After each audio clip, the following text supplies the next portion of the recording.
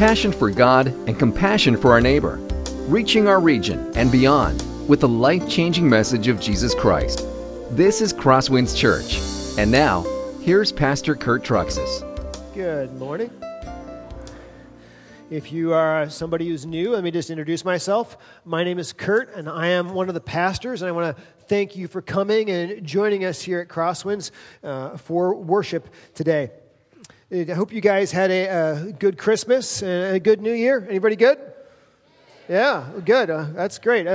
We had a great one in our family as well. I liked having my older son David home and having Daniel and Deanna home, and my father was there, so it was a really good Christmas for us. But I just have to tell you guys, the one thing I don't like about the holidays is plans go out the window. Like, doesn't your life get totally disorganized?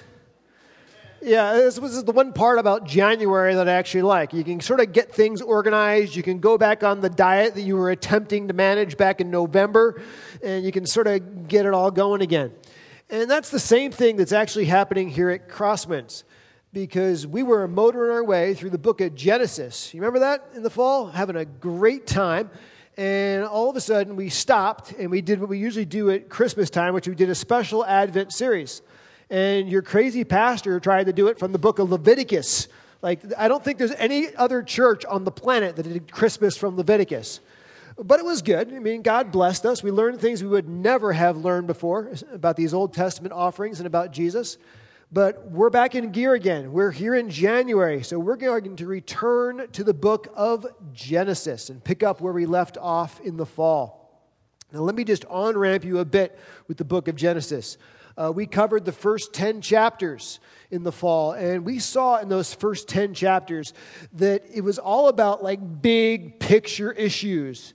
We looked at creation, how God made the planet and the universe and the solar system.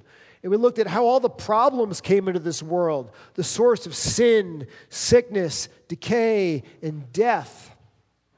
We looked at God's wrath against sin. The first time he sort of really let people have it. It's called the flood. He wiped an entire planet out except for Noah, the animals, and his family. We looked at the big picture issue of where all the different languages and cultures and nations came from. It was sourced at the Tower of Babel, how God divided that all up. But then after we left chapter 10 and we got into chapter 12, we all of a sudden discovered that the focus of the book changed. It went from all these big picture issues to focusing down on just one person from which God would create a special people. And from this chosen people would become the Savior of the world, Jesus Christ. Now, do you guys remember the name of this person we were looking at in the fall? We only really had one good Sunday on him. Abram, that's right. His name was Abram. And Abraham had a really interesting deal. He started out as like a hardcore pagan dude. He was in the city of Ur. He was a moon worshiper. And God got into his life, and God called him out of the city of Ur and called him to go on his own. And he really was sort of pokey about it, like we are sometimes when God calls us to do things. It took him 15 years to get out of Ur and finally get over to the promised land. But when he got to the promised land, it seemed like things were finally kicking into gear. Life was rocking for him. Things were going well. And as often happens when life goes well, all of a sudden a monkey wrench got in the system. And a famine hit the land. Abram freaked out. Like, what am I going to do? How am I going to feed everybody? How is this going to work? And he hightailed it out of the land of Egypt that God has worked 15 years to get him out of the land of Canaan. Hightailed out of it to the land of Egypt. Because you know what they have in Egypt? A super Walmart. They do. I mean, they have lots of food there. Well, it's a really well-watered place. So he's like, I'm getting out of this drought-inflicted place. I'm going to go to Egypt. And what we learned back in the fall is that every crisis is actually a test. Let me say that again. Every crisis is actually a test. It was a test, this famine, to see what Abram would do when hard times came his way? Would he go to God? Would he trust in God? Would he look for God's answers and for God to sustain him and carry him through it? Or would he rely on himself and begin scheming and plotting and manipulating? Now, if you remember in the fall, we saw Abraham failed this test miserably. Scheming, plotting, conniving. He goes into Egypt, and as he's going into there, he is filled with fear because, see, he has this old wife, but she's also a really hot woman. She's a beautiful lady, and he starts thinking, man, if people see her, what they're going to do is they're going to bump me off. They're going to kill me so they can marry her. So he comes up with this goofy scheme where he's going to tell everybody that she's actually his sister, which is sort of true, but it's not really the whole truth. And they get down into Egypt. He says, oh, she's my sister. And all of a sudden, Pharaoh's like, hey, did you hear about that beautiful new woman that just came into town? Can't believe she's single and she's 60. Great, just scoops her up right into his harem. And then all of a sudden, Abram's like, that was a really dumb move, because now my wife is about to go to the wedding night with Pharaoh, and I'm helpless. My hands are tied. I've totally ruined things. And we saw this is where God stepped in and saved Abram with a really interesting way of doing it. Literally, what we discover is some kind of sexually transmitted disease, like an outbreak in Pharaoh's household. And the wedding night is called off very quickly. And all of a sudden, the story starts to come out that she's not just his sister, but she's actually his wife. And Pharaoh is angry at him, like, how could you bring all this on me? And kicks him out. And he leaves Egypt. Not real happy about everything he did, but God saved his skin. That ends chapter 12. That's where we finished in the fall. Today, we pick up on chapter 13. Where we move forward. Let's go ahead and put our finger in the text. The first thing we learn when we look at the first 4 verses of chapter 13 is this. When I make a mess of life, and Abraham certainly did, go back to what I was doing when things were right with God. Let's read the text. So Abram went up from Egypt, he and his wife and all that he had, and Lot with him into the Negev. Now, Abram was very rich in livestock, in silver, and in gold. And he journeyed on from the Negev as far as Bethel, to the place where his tent had been at the beginning, between Bethel and Ai, to the place where he had made an altar at the first. And there Abram called upon the name of the Lord. Now, Abram was a great leader. He was a great man, but his plotting and scheming and fear of the future had literally almost ruined his marriage. It had almost made his wife to go from this faithful wife to the adulterous wife, all because he didn't trust. He didn't rely on God. And what I love about this is, Abram is just like us. Isn't that true? We're in a time where things maybe are going well in our life with God, things are going along, and then all of a sudden, God introduces a little crisis into our life. Maybe it's a health crisis. Maybe it's a financial crisis. All of a sudden, you have bills that you cannot pay. And what do we start to do? Freak out. We start plotting, we start scheming, we start manipulating, when in reality, what we're supposed to do is start trusting. We're supposed to start turning to God and relying on God. Now, what you need to see here, Abraham is not a pagan. He's not. He's essentially like a young Christian. He's new in his relationship with God. He doesn't know how much he can actually trust God, and that God will actually come to the rescue, even when things look really bad. What Abram is doing is called backsliding. Backsliding in his faith. And isn't that something that we do? We're going along well, things are going well, and crisis hits, frustration hits, and instead of trusting and relying, we slide right into sin and distrust. And what I love is you look at Abram and what he did after this Egypt adventure, is it's a great model of how to get back on track after you blow it big time. Number one, go back to the beginning. He went back to the Negev, back to between Bethel and Ai, back to where he built an altar, back to where he was in a good relationship with God. It's this constant theme. I'm going to go back to where things were right. The idea is he is repenting of his sin. Repentance literally means to march in reverse. It means retreat. See, he went down to Egypt. Now he's going back the exact opposite way. And this is very instructive for us. Because what happens is when we make a mess of life like Abraham did, because we're tempted or because we're lonely, what should we do? Confess our sin and go back to the place where things were right with God. Go back to doing what we were doing when things were right with God.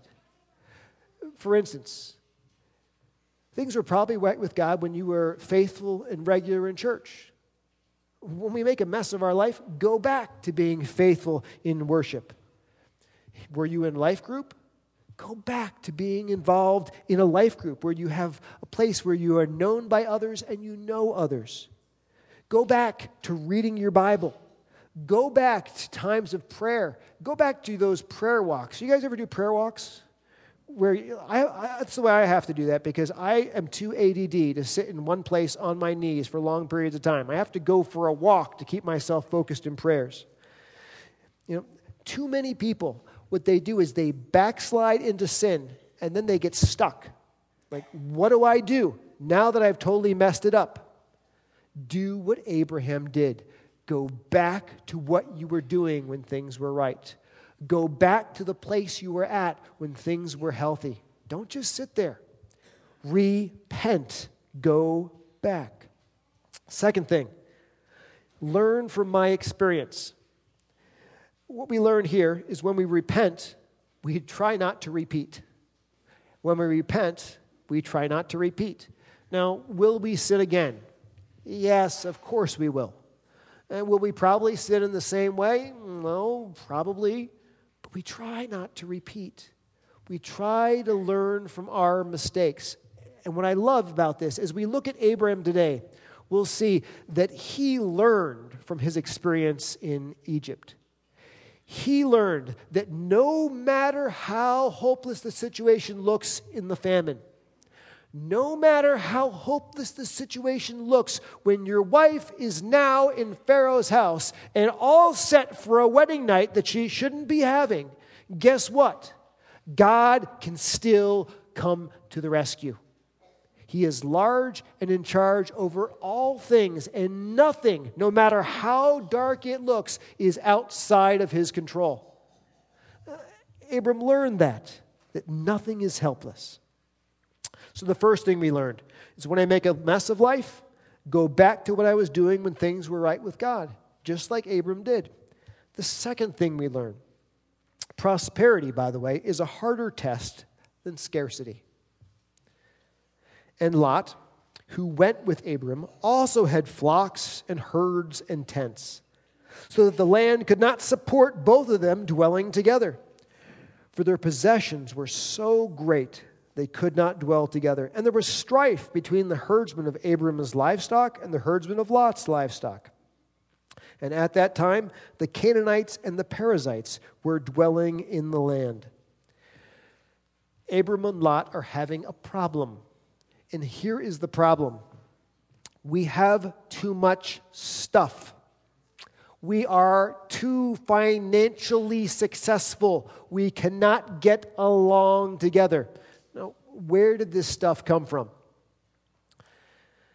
Abram and Lot went down to Egypt. They had a pretty good cache of stuff when they went down, but they came back filthy rich. Here's where it came from.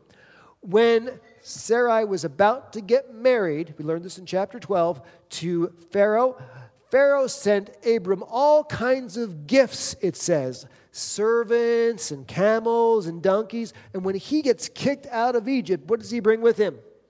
All this extra stuff that he wasn't supposed to have. And Lot has a whole bunch of stuff that he wasn't supposed to have. And all of a sudden, we have so much stuff that we cannot get along together. Now, here's where it gets interesting. There's a little play in the Hebrew you don't see in English that is very illustrative. Back in chapter 12, it says the famine was heavy upon them, implying that the test of Abram's faith in chapter 12 was the famine, the scarcity.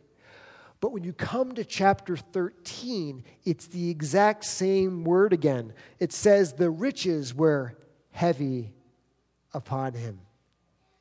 In chapter 12, the test was scarcity.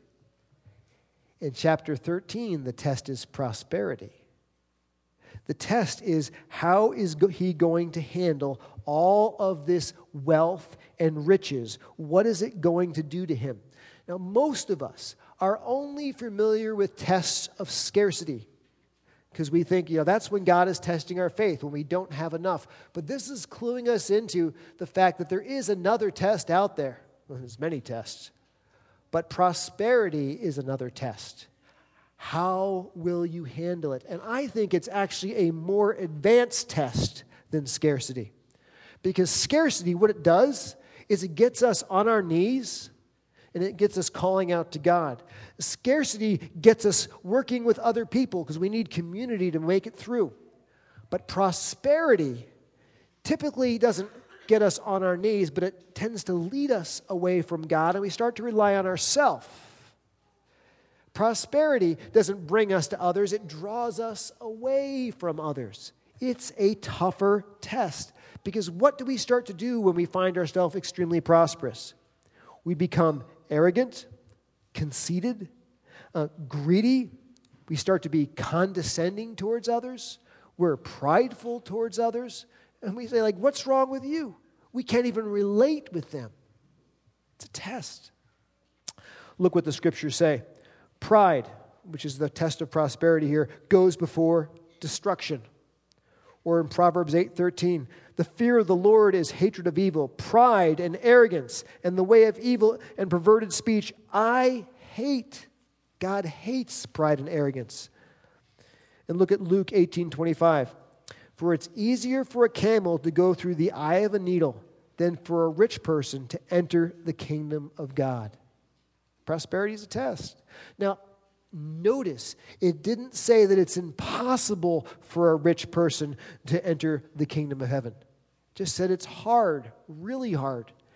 Abram, incidentally, is richer than Lot. He is filthy, stinking rich. But Abraham is also the father of our faith, isn't he? You see, Abram passed the test of prosperity. In a few moments, we'll see that Lot failed the test of prosperity. What's the difference? Abram had riches. For Lot, the riches had him. Abram had riches. For Lot, the riches had him. I say all this just to tell you that so many of you I talk to are struggling financially. I know a number of you have a hard time just making ends meet each month. I hear about this as elders, and I know what goes on. And sometimes it's really tempting to say, if I just had riches, if I just had a bunch of wealth, all my problems would go away. And folks, it's not the truth. If you had riches, if you had wealth, your problems are only beginning. Because you move from the test of scarcity to take on the more advanced test of prosperity. It's difficult because the riches so easily start to have you instead of you having them.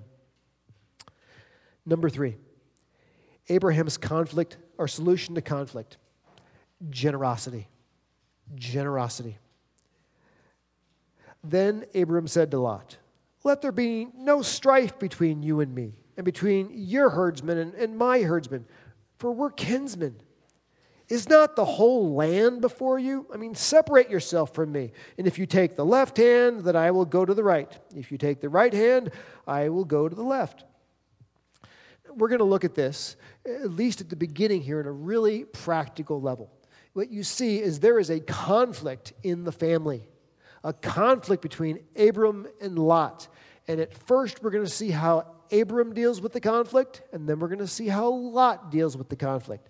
And what I love about Abraham is there's some great conflict resolution strategies here that all of us can apply.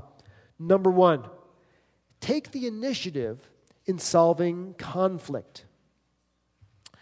This is what happens. You start to get into a disagreement with somebody, and you start to get angry, and you start to brew, and you start to simmer on these things. But most of us avoid conflict. Anybody here is a conflict avoider? Just me, right? I don't like confrontation. It's just not my thing. And so what happens is we stuff it, and we keep it inside. And we avoid talking about it when we're with the person. And we get with the person, and you can feel your heart like beating through your chest, and you start to get, your blood pressure goes up, but you won't talk to them about it. And here's the problem. The book of Hebrews says, at that point, what we're doing is we're letting a root of bitterness grow. This is not going to be healthy. And what I love about this is Abram sees the conflict, but Abram takes the initiative to solve it. You notice that? He doesn't let it fester. He takes the initiative. And folks, that applies to us so directly. Take the initiative in solving the conflict. You know when a conflict exists between you and somebody else, somebody has to break the ice. Let it be you.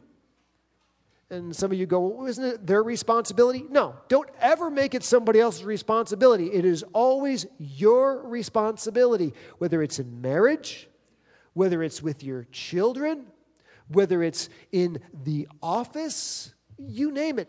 You take the initiative to solve the conflict, especially if it's with family. Because isn't this what we find out? Abram says there shouldn't be the conflict between us, especially because we're kinsmen, we're brothers, we're family. And in our homes, isn't that where the deepest and most painful conflicts break out? Because in our homes, we let our hair down. In our homes, we do and we say things that we would never do and say in public. And if some of the things we did in our homes was ever repeated in public, we would be mortified.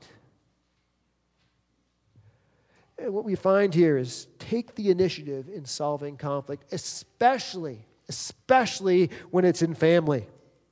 Look what the scripture says, Psalm 133:1. Oh, behold how good and pleasant it is when brothers dwell in unity.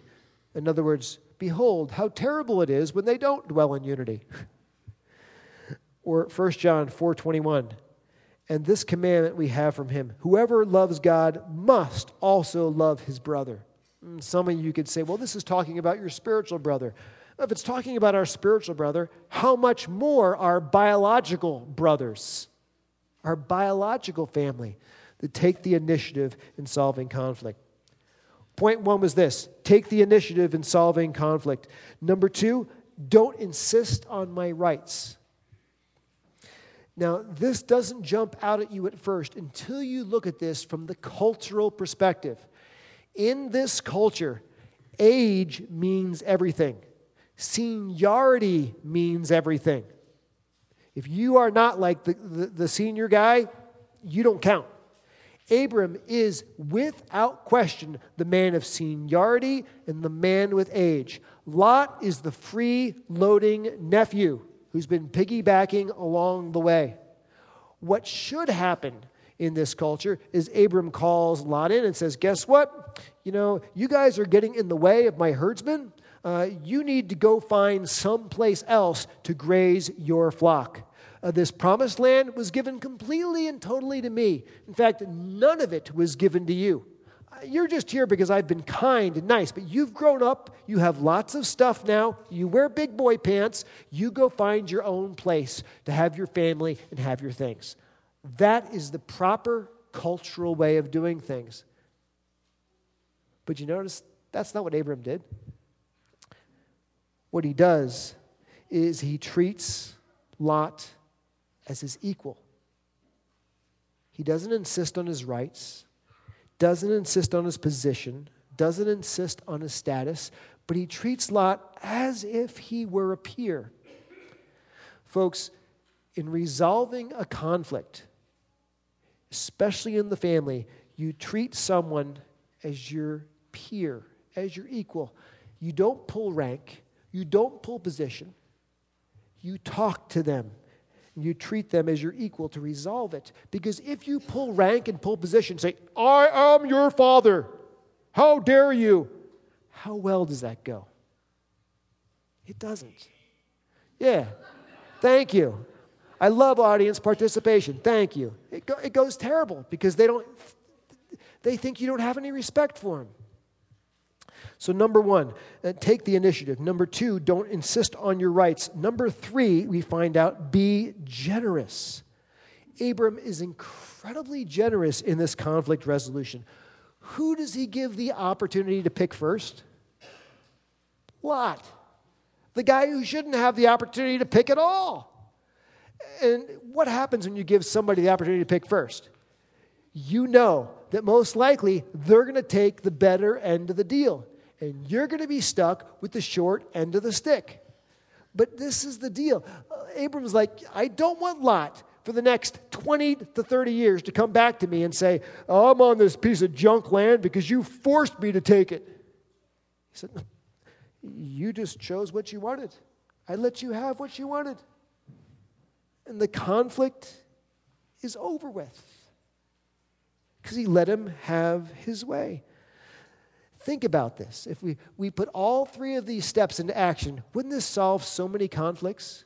Number one, you don't let it fester. You take the initiative. Number two, what you do is you don't insist on your rights and positions. And number three, you're generous.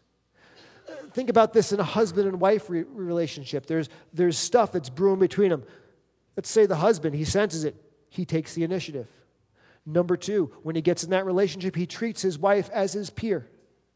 Doesn't bully her around. And number three, he's generous and says, what can I do to help here? I'll let you pick first. What way do you want is more important than me? Wouldn't that fizzle out almost every single conflict out there? Amen. Think about this. Even you put it in a kid term. You ever have the older brother and the younger sister who have very different opinions on what TV show they'd like to watch? The older brother would like to watch something with testosterone and violence. And the younger sister wants to watch something that's pink and girly. And there is no equal ground between them. And they're fighting over the remote. But what happens if the older brother's like, you know what? I'm tired of fighting about this. I'm going to take the initiative to solve this. And I'm not going to treat her like she's some little inferior sister, but I'm going to treat her as my equal. And I'm going to be generous to her and say, here's the deal. We're going to watch 2 programs. You get to choose first.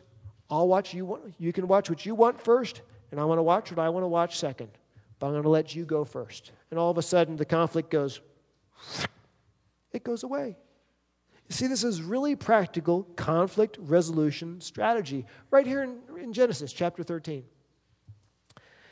Let's continue in the text because we find that it moves from generosity to the other end, to greed. We find the beginning of Lot's end is greed. Lot lifted up his eyes and saw that the Jordan Valley was well watered, everywhere like the garden of the Lord, like the land of Egypt in the direction of Zoar. Well, this was before the Lord destroyed Sodom and Gomorrah. So Lot chose for himself all the Jordan Valley, and Lot journeyed east. Thus they separated from each other. Lot settled in the land of Canaan, or Abram settled in the land of Canaan, while Lot settled among the cities of the valley and moved his tent as far as Sodom. Now the men of Sodom were wicked, great sinners before the Lord. If you look at Jerusalem, there is a hill about 10 miles north of Jerusalem, which was probably the location that Abram and Lot stood on when they had this conversation. And essentially what Abram says is, you want to choose to go north from here in the promised land, I'll go south. You want to go south, I'll go north. You just choose whichever way you want. But what Lot did is he didn't look north or south. he looked off to the side and he saw the Jordan Valley. Now, notice how it was described. The Jordan Valley had rivers flowing through it. It was lush. It was green. It was described like the Garden of Eden, code name Paradise on Earth. High real estate value. This is the place everybody wants to go. And this is where Lot chooses to go. Why? Because of greed. He wants more financial prosperity. That's all he's thinking about. Now, there are pieces in the text that we don't see on the surface, but they're very important to understand. Number one, he didn't consider the location of the land. Notice it says he went east. The promised land from that point continues north and south. When he chooses to go east, he is choosing to leave the promised land, just like Abraham chose to leave the promised land in the last chapter and go to Egypt. What he is doing is he's not learning the lesson. He's leaving the promised land and going into the Jordan Valley. He is clearly going against what is God's directly revealed will. Why? Because he looks at the Jordan Valley and it looks so lush, it looks so green, it looks like paradise on earth, and he says, you know what? That's where I want to go. That's the best place to go. Now, is he really doing this because he needs money? No. He already has so many goods, he's having a hard time getting along with Abram. He doesn't do this because he needs money. He does this because he's worshiping money. He loves money more than God. That's the point. Now, folks, we oftentimes face the exact same challenge, don't we? We see things in life that look good. Maybe that's an illicit relationship. Maybe that's a profit that we probably shouldn't have, but we can get away with it. Things that are not ethically, morally, or biblically right, but we rationalize our disobedience because we think it looks good. We call it a good business decision. But the problem is we know we are moving outside of God's clearly revealed will. And we say, well, what's going to happen? Folks, it will end in disaster every time. Now, I'm not going to give you illustrations of that at the moment. Let me get to the next point, and then I'll come back and give you a number of illustrations to show you what I'm talking about. Not only did he ignore the location of the land to move outside of the promised land, but he also didn't consider the character of the people in the land. It says the Sodomites were extremely rich, but they were also exceedingly sinful. They were sexually perverse. And Lot seems to have absolutely no problems associating himself with the Sodomites and their wicked lifestyle. What happens in this chapter is it says he moves into this area and he pitches his tents as far as Sodom, i.e., we're going to graze my flock right up to the edge of Sodom. Go a little further into Genesis. We find out he moves from being next to Sodom to living in Sodom. Go a little further in Genesis. He doesn't just live in Sodom, he is a leader in the city gates of Sodom. And he's like, let's see how close we can get further and further and further into this sinful world and sinful lifestyle and see if I can escape all kinds of consequences of those choices because I'm filthy, stinking rich. Now, how well does that work out? Let me fast forward the story a little bit more. Lot doesn't seem to know that there is going to be a major drop in real estate value by Genesis chapter 19. It's called fire and brimstone. God destroys the cities of the valley. So everything that he had in the way of great real estate value goes up in smoke. God is very gracious to him, though. God sends some angels to warn him, and Lot and his wife and his daughters flee. But as they're fleeing, his wife stops, and she turns and she looks back to Sodom, and she turns into a pillar of salt. And some people are like, oh, that's rather harsh. Well, here's what the deal is. She turns and looks back because she would want the riches of Sodom more than she wants the salvation of her God. She wants stuff more than her God saving her. So she turns into a pillar of salt. Lot loses his stuff. Now he loses his wife. He eventually ends up living in a cave. Well, that's a major drop into living conditions. Ends up with his 2 daughters, who eventually decide to get him drunk and commit incest with him. So now, how does it turn out? You lose all of your stuff, you lose your wife, you end up living in a cave, and you have 2 daughters who are sexual perverts because they went to Sodom High School. And they picked that up from everyone else around them. Trust me, it does not work out well. Greed leads to disaster. Now, why does this happen this way? Here's the difference between Abram and Lot. Abram is living in a 3-dimensional world. Lot is living in a 2-dimensional world. A 3-dimensional world of Abram, he considers the fact that God is large and in charge over everything in life, and he's intimately involved in all of our lives. Even when things look hopeless, like what would happen to his wife with Pharaoh, God can turn it around in a moment's notice. But Lot doesn't see the 3rd dimension. All he sees is the 2-dimension. All he can see is the fact of the glitz and the glamour and all the nice things in front of him in the city of Sodom. And he's captivated by it. And he's led to it. Now, my question for you folks is this. This morning, are you here living in a 2-dimensional world or a 3-dimensional world? Do you see problems in life and the only way to solve them is what you can do on your own? Or do you realize that God is intimately involved in your everyday life and he can change things in a moment's notice? Let me give you some examples of what this looks like. Guys, who do you date? What kind of girls are you looking for? Just girls who are really cute? Are you living in a 2-dimensional world? Or do you look for a girl who has a living and passionate relationship with Jesus Christ, who has that 3rd dimension? What's important to you? How about this?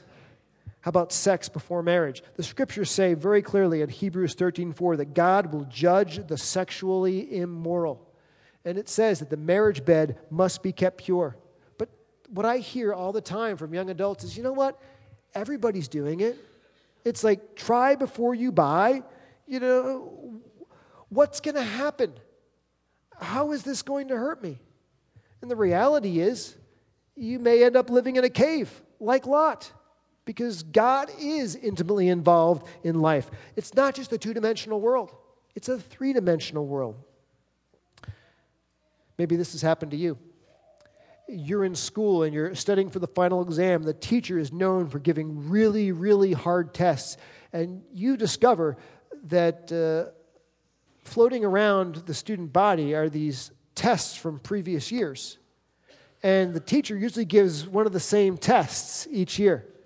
And so all your peers start looking at the previous year's tests because that seems to be the only way to make it through the course. Now, what are you going to do? Are you going to go into that test having studied and take it ethically, honestly, and morally, and maybe even fail? Or are you going to cheat? I ask you, are you living in a 2-dimensional world or a 3-dimensional world? Is all that matters the grade that is in front of you? Or is God intimately involved? And it really doesn't matter what the grade is, because God can change the things around in a moment's notice. How about this? Job promotions. I know a number of you have been offered job promotions at times. And you think, well, should I just automatically take it? It means better pay. It means better status. It means higher honor. Well, if you just jump into it without thinking about it, that's 2-dimensional. But if you start praying about it and you go, what really matters is, will my wife have a church that she can be a part of? Well, I have a place that can spiritually nurture my children. Is this going to be good for my family? You know, are you thinking 2-dimensionally or 3-dimensionally as you go forward in life? Folks, we are people in a 3-dimensional world, not like Abram or like Lot, who only lived 2-dimensionally. Last point. When I feel discouraged, remember who holds the future.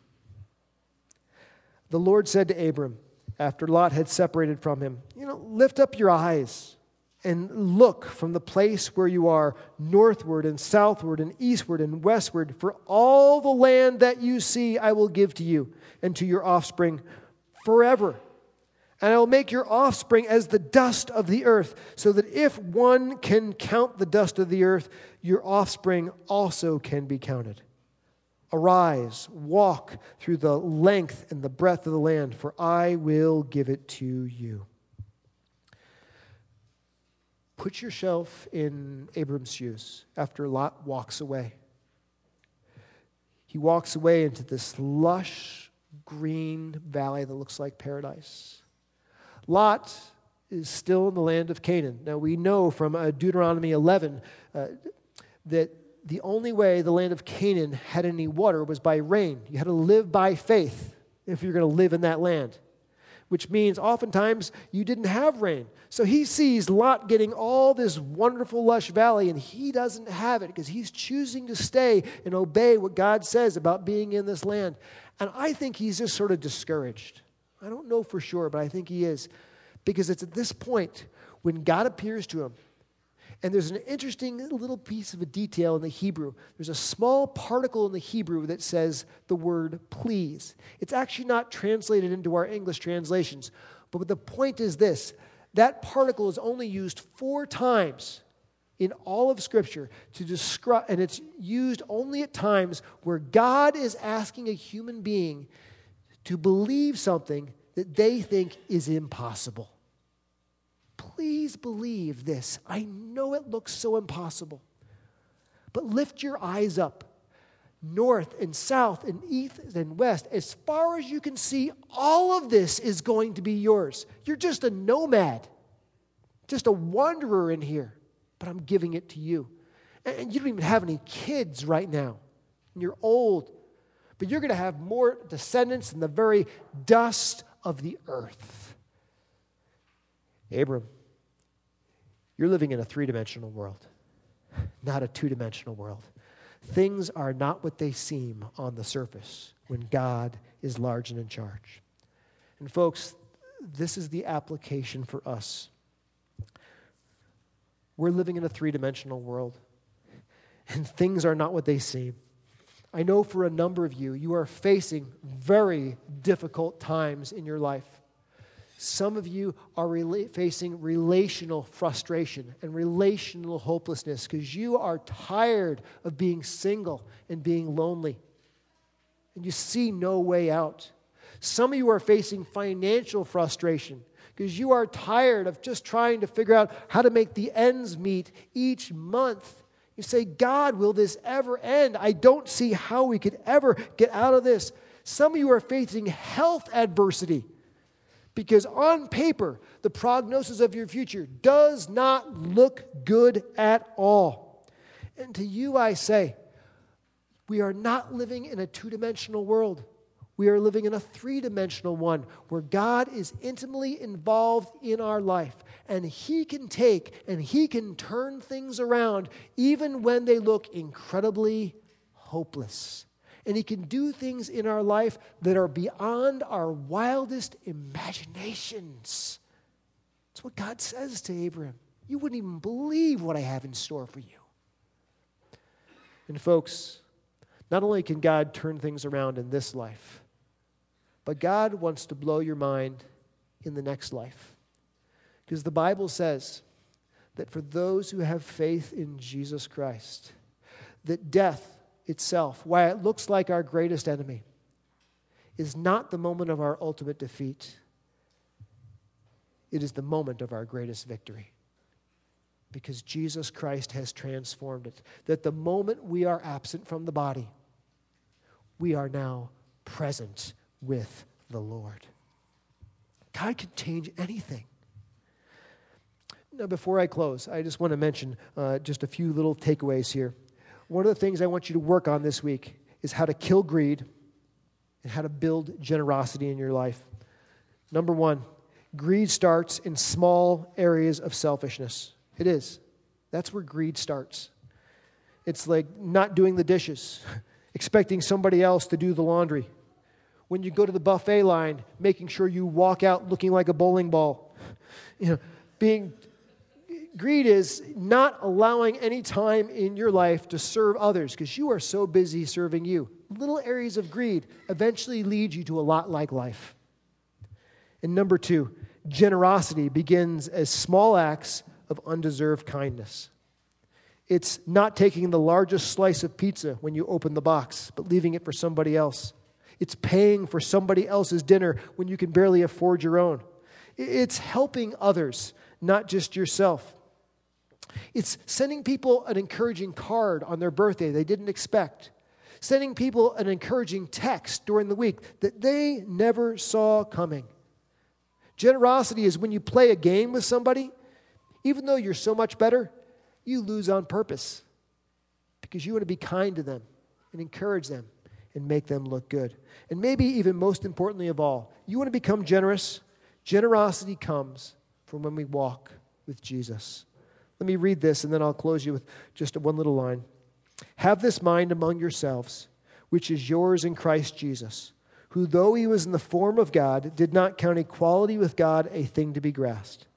But he emptied himself, taking the form of a servant, being born in the likeness of men, and being found in human form, he humbled himself by becoming obedient to the point of death, even death on a cross. Therefore God has highly exalted him and bestowed on him the name that is above every name.